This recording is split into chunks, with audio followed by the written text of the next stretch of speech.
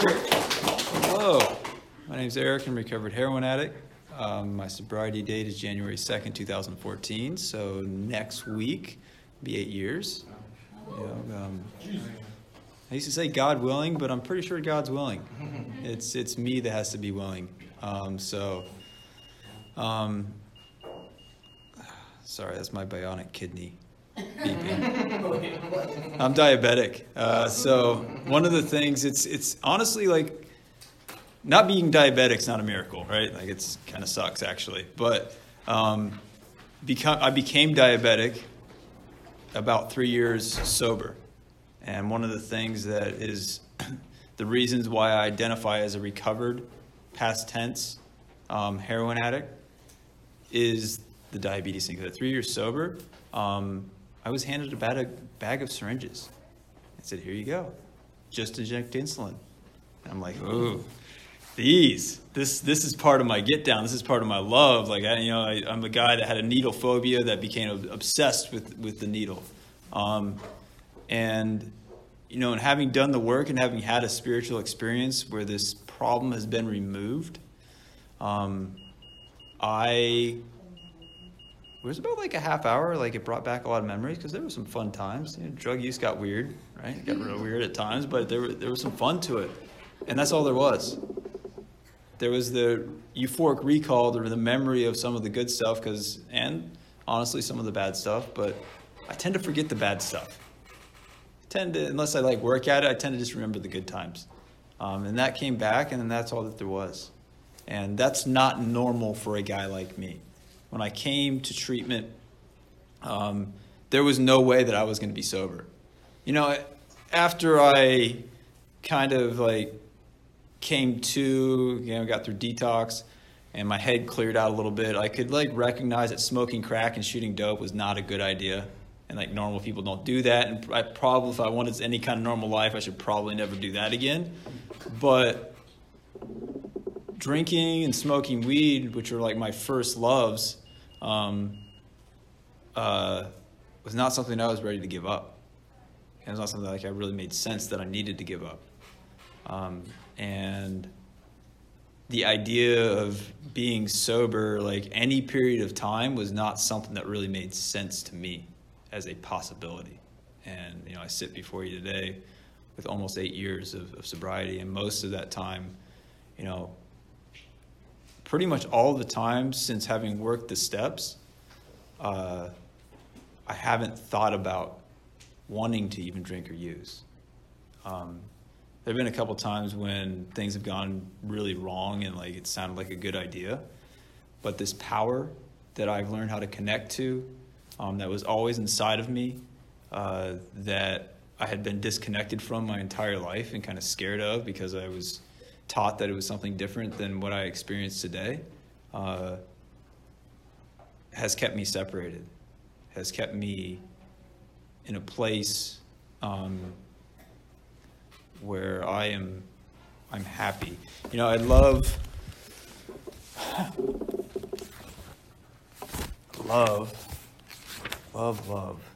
the way the 10-step promises describe this. I'm sure you guys have all heard the 9-step promises. They're read all the time. Sometimes we read them in meetings. And I love the 9-step promises, but for me, the 10-step promises are where it's at. And this is what they say. So we've ceased fighting anything or anyone, even alcohol. For this time, sanity will return. We'll seldom be interested in liquor. If tempted, recoil from it as from a hot flame. We react sanely and normally, and we'll find that this has happened automatically. We'll see that our new attitude toward liquor has been given us without any thought or effort on our part. It just comes. That's the miracle of it. We're not fighting it, neither are we avoiding temptation. We feel as though we've been placed in a position of neutrality, safe and protected. We have not even sworn off. Instead, the problem has been removed. It does not exist for us. We're neither cocky nor are we afraid. That is our experience. This is how we react so long as we keep in fit spiritual condition.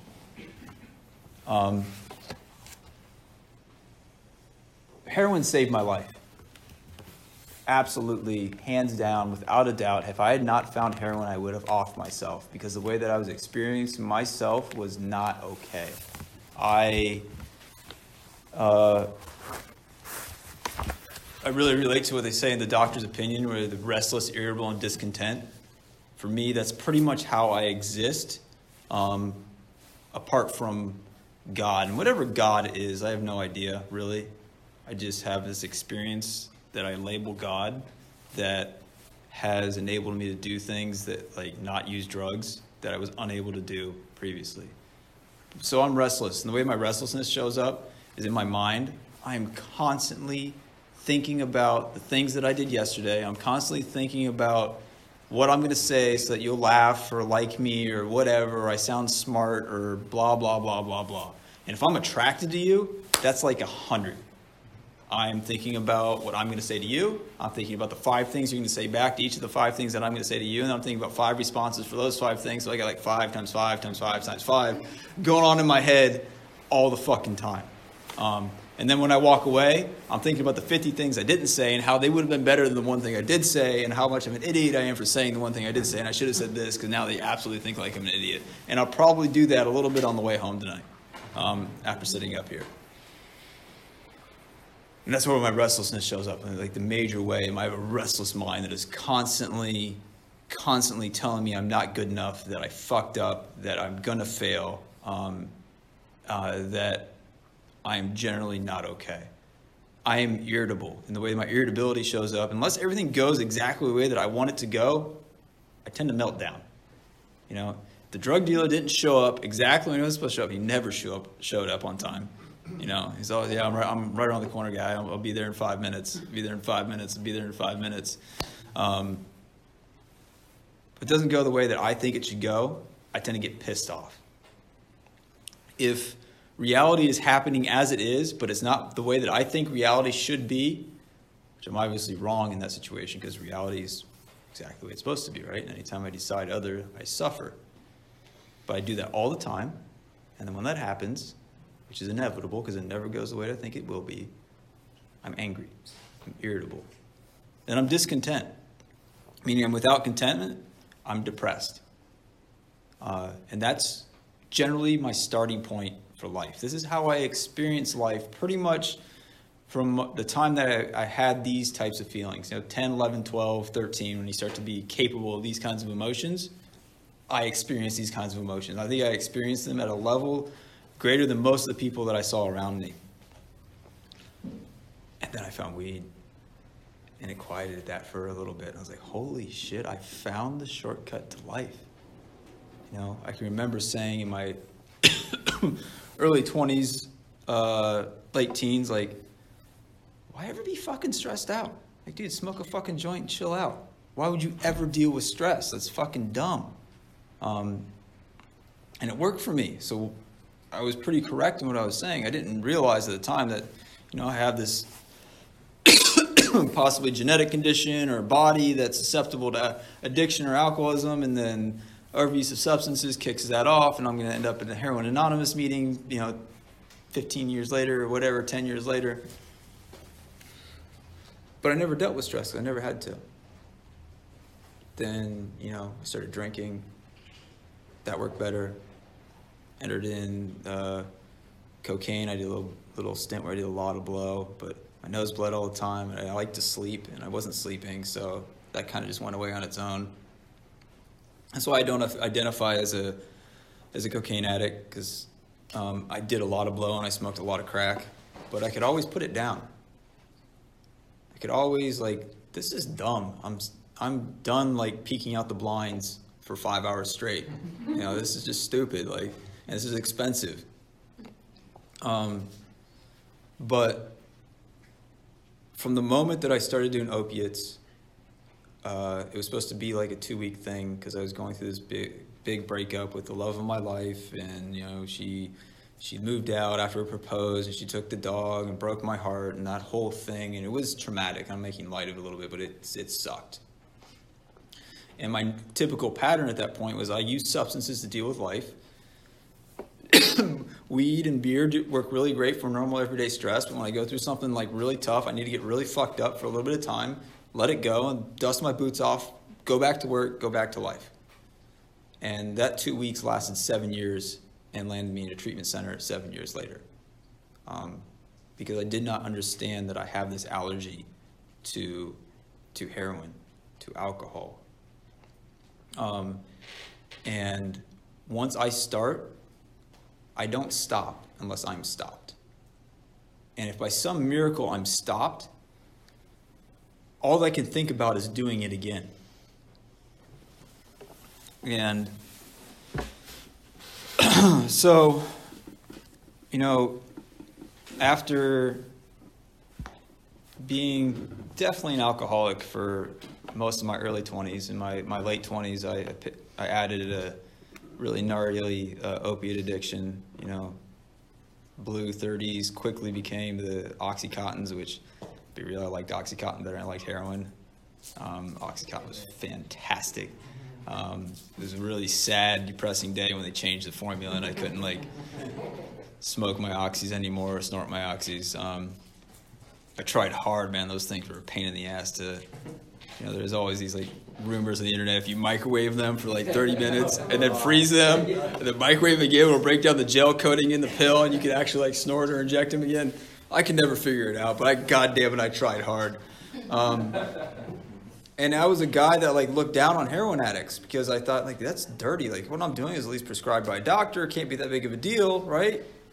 Until I ran out, and you know, the next 3 years of my life was pretty strictly heroin. I got out right as the fentanyl was kind of starting to hit in my area, so I really didn't experience much of that. But I would have, absolutely. Why not?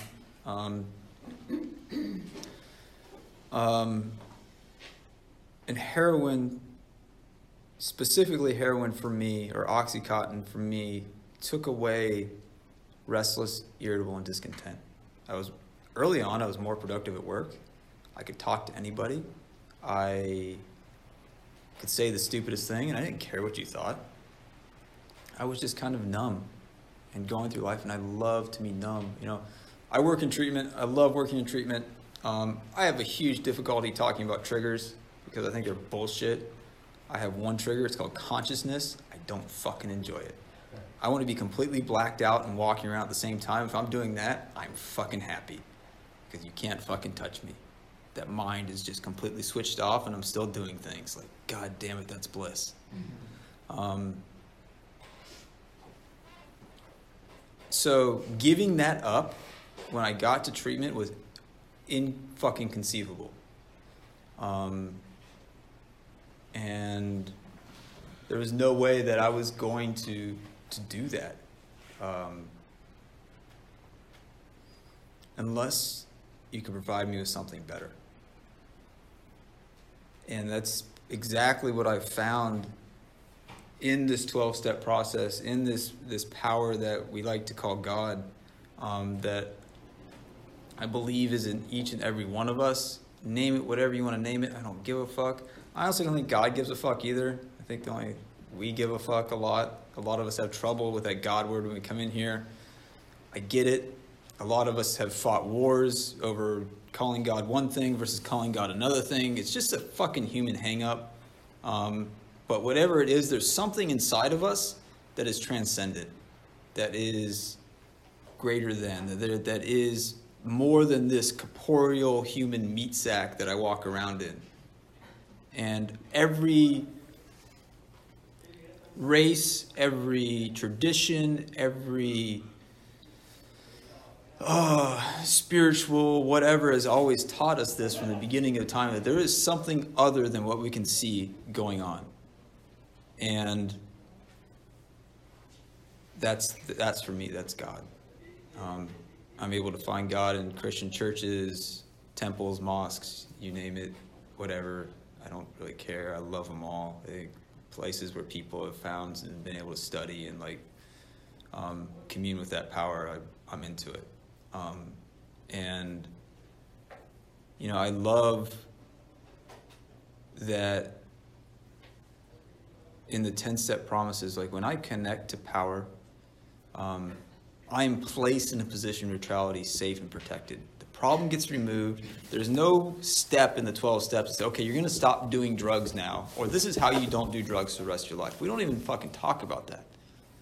First step, yeah, you got to look at your power list, how to destroy your life, yes. But past that, it's how do we connect to power that's already within inside of you? How do we get to that place where God can do for you way more than whatever the drugs and the alcohol were doing for you?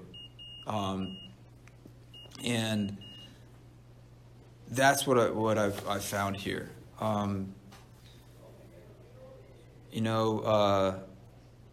I firmly, when I say that I'm recovered, that's not for me to say that like, hey, I'm better than. It's not for me to say that like, hey, I'm cured, because I'm definitely not cured. This connection that I have to God is contingent on the present moment. There's that line in how it works. There's one that is all power, that one is God. May you find him now. I think there's like a double meaning to that. I think there's, we hope you find God now, so you stop suffering, you find a solution, blah, blah, blah, blah, that. But I also believe that's a direction on where we have to look to find God. I can only connect to God in the present moment. And the process of the first 9 steps helps me deal with my past. It helps me deal with a lot of the inner stuff that has blocked me off. The horrible shit that has happened to me along the way, that until I can like see the goodness in some of the worst of my life, I'm forever separated. And until I make right my relationships with the people in this world, it keeps me separated. Because often I find God in you. Often when it's blocked off with me, I need to find it in you. Because I believe that it's within you as much as within me. Sometimes I'm just blocked and I need your connection. In the beginning especially, I needed your connection a lot. And that's what the first 9 steps taught me how to do. And then 10, 11, and 12 teach me how to stay connected. For me, the 11th step is how I start and end the day. It talks about morning meditation and nightly review. And the 10th step is how I walk with power moment by moment. Trying to be directed, trying to be sane. It says sanity will have returned. In step 2, it says, hey, where's it at? Came to believe the power of greater selves can restore us to sanity. So there's something strangely insane with our relationship to drugs and alcohol, relationship to ourselves. In step 2, we recognize that. Step 10, you're sane. That's been restored. I no longer am powerless over people, places, and things. I'm no longer powerless. I have been connected to power that demonstrates through me, minute by minute, day by day, what it can do through me. And I get to be the focal point of this manifestation. I get to be the place that God performs miracles through. And I get to experience that power as it goes through me. And it's fucking wonderful. It's the best high you will ever fucking experience. And there's no hangover. It's fucking amazing. And that's what I've found here. And if it was anything less than that, I'd be doing drugs. Absolutely be doing drugs today. Because heroin saved my life. It did a lot for me. The price got really high at the end. Really, really high. I hurt a lot of the people I loved. I couldn't understand why I was doing it. I stole everything at my parents' house, from the gold to the copper, pawned it all. And it was miserable. Absolutely devastatingly miserable, and today, there are days where I don't connect well. I forget to meditate. I do meditate, and then I'm like straight off into like thinking that I know better than reality, that I think things should be different than the way they are. And when I make that decision, I suffer. I suffer greatly. This 12-step process has taught me how to recognize when I'm making that decision, and how to get back into reality, and how do I get back into now, and how do I stay connected to this thing that is the source of love, goodness, kindness, peace, happiness, like all the things that I was searching for in heroin, I have found here in this process. Only like major downfall that I can really point to is in heroin, like the time that it took to like cook and plunge, like that was the time it took me to peace. It takes a little bit longer here. I have to do a lot here. And, I don't even know if the obsession was ever removed. Because, really, if you look at my life and you look at, the obsession, I go to meetings probably 2 or 3 days a week. I spend an hour each of those meetings talking about heroin. I have a sponsor I meet with on a regular basis, and we talk about heroin. I have a bunch of sponsees that I meet with on a regular basis. We talk about heroin. A large percentage of my life, the outside world would say, Eric, you're still obsessed with heroin. And that's probably true. That's okay. This thing is switched. This power has taken the one thing that was destroying me more than anything else and has switched it into a way that I get to watch other people recover. I get to watch other people that were hopeless, lost, and broken experience peace, happiness, sobriety, recovery in a way that they didn't believe was possible for them. Every time that I've gone through the 12 steps, and I've gone through them quite a few times, the one thing that is always the same is I'm 100% sure it will not work on whatever it is I'm trying to work on. I'm sure that God either doesn't care or that he's not going to take this away. I believed that wholeheartedly when I started the 12 steps, basically focused on my drug addiction. There's no way I'm going to be happy and not think about drugs. I think about drugs every minute of every day. There's no way that that's a possibility. How do you have fun without at least drinking? That's dumb. I've never done that. That was removed. I've applied this 12-step process to relationships, to my job, to some of my deep-seated fears that I have about myself. These lies that were placed upon me as a child that I didn't even realize were lies until I used the 12-step process to look at them and root them up, which just caused me to do some really insane things as an adult. Things like I'm not good enough. Things like, you're always going to be a failure. Things like,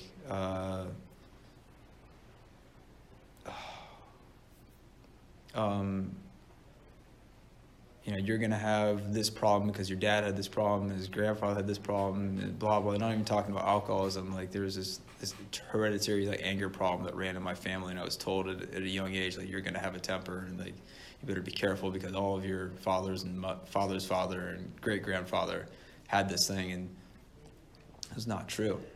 But what that did, when you tell that to an 8-year-old, and he's like, holy shit, and I could see how my dad was an angry guy and how he beat me, and how that scared the shit out of me. Oh, fuck, I gotta be scared of myself now.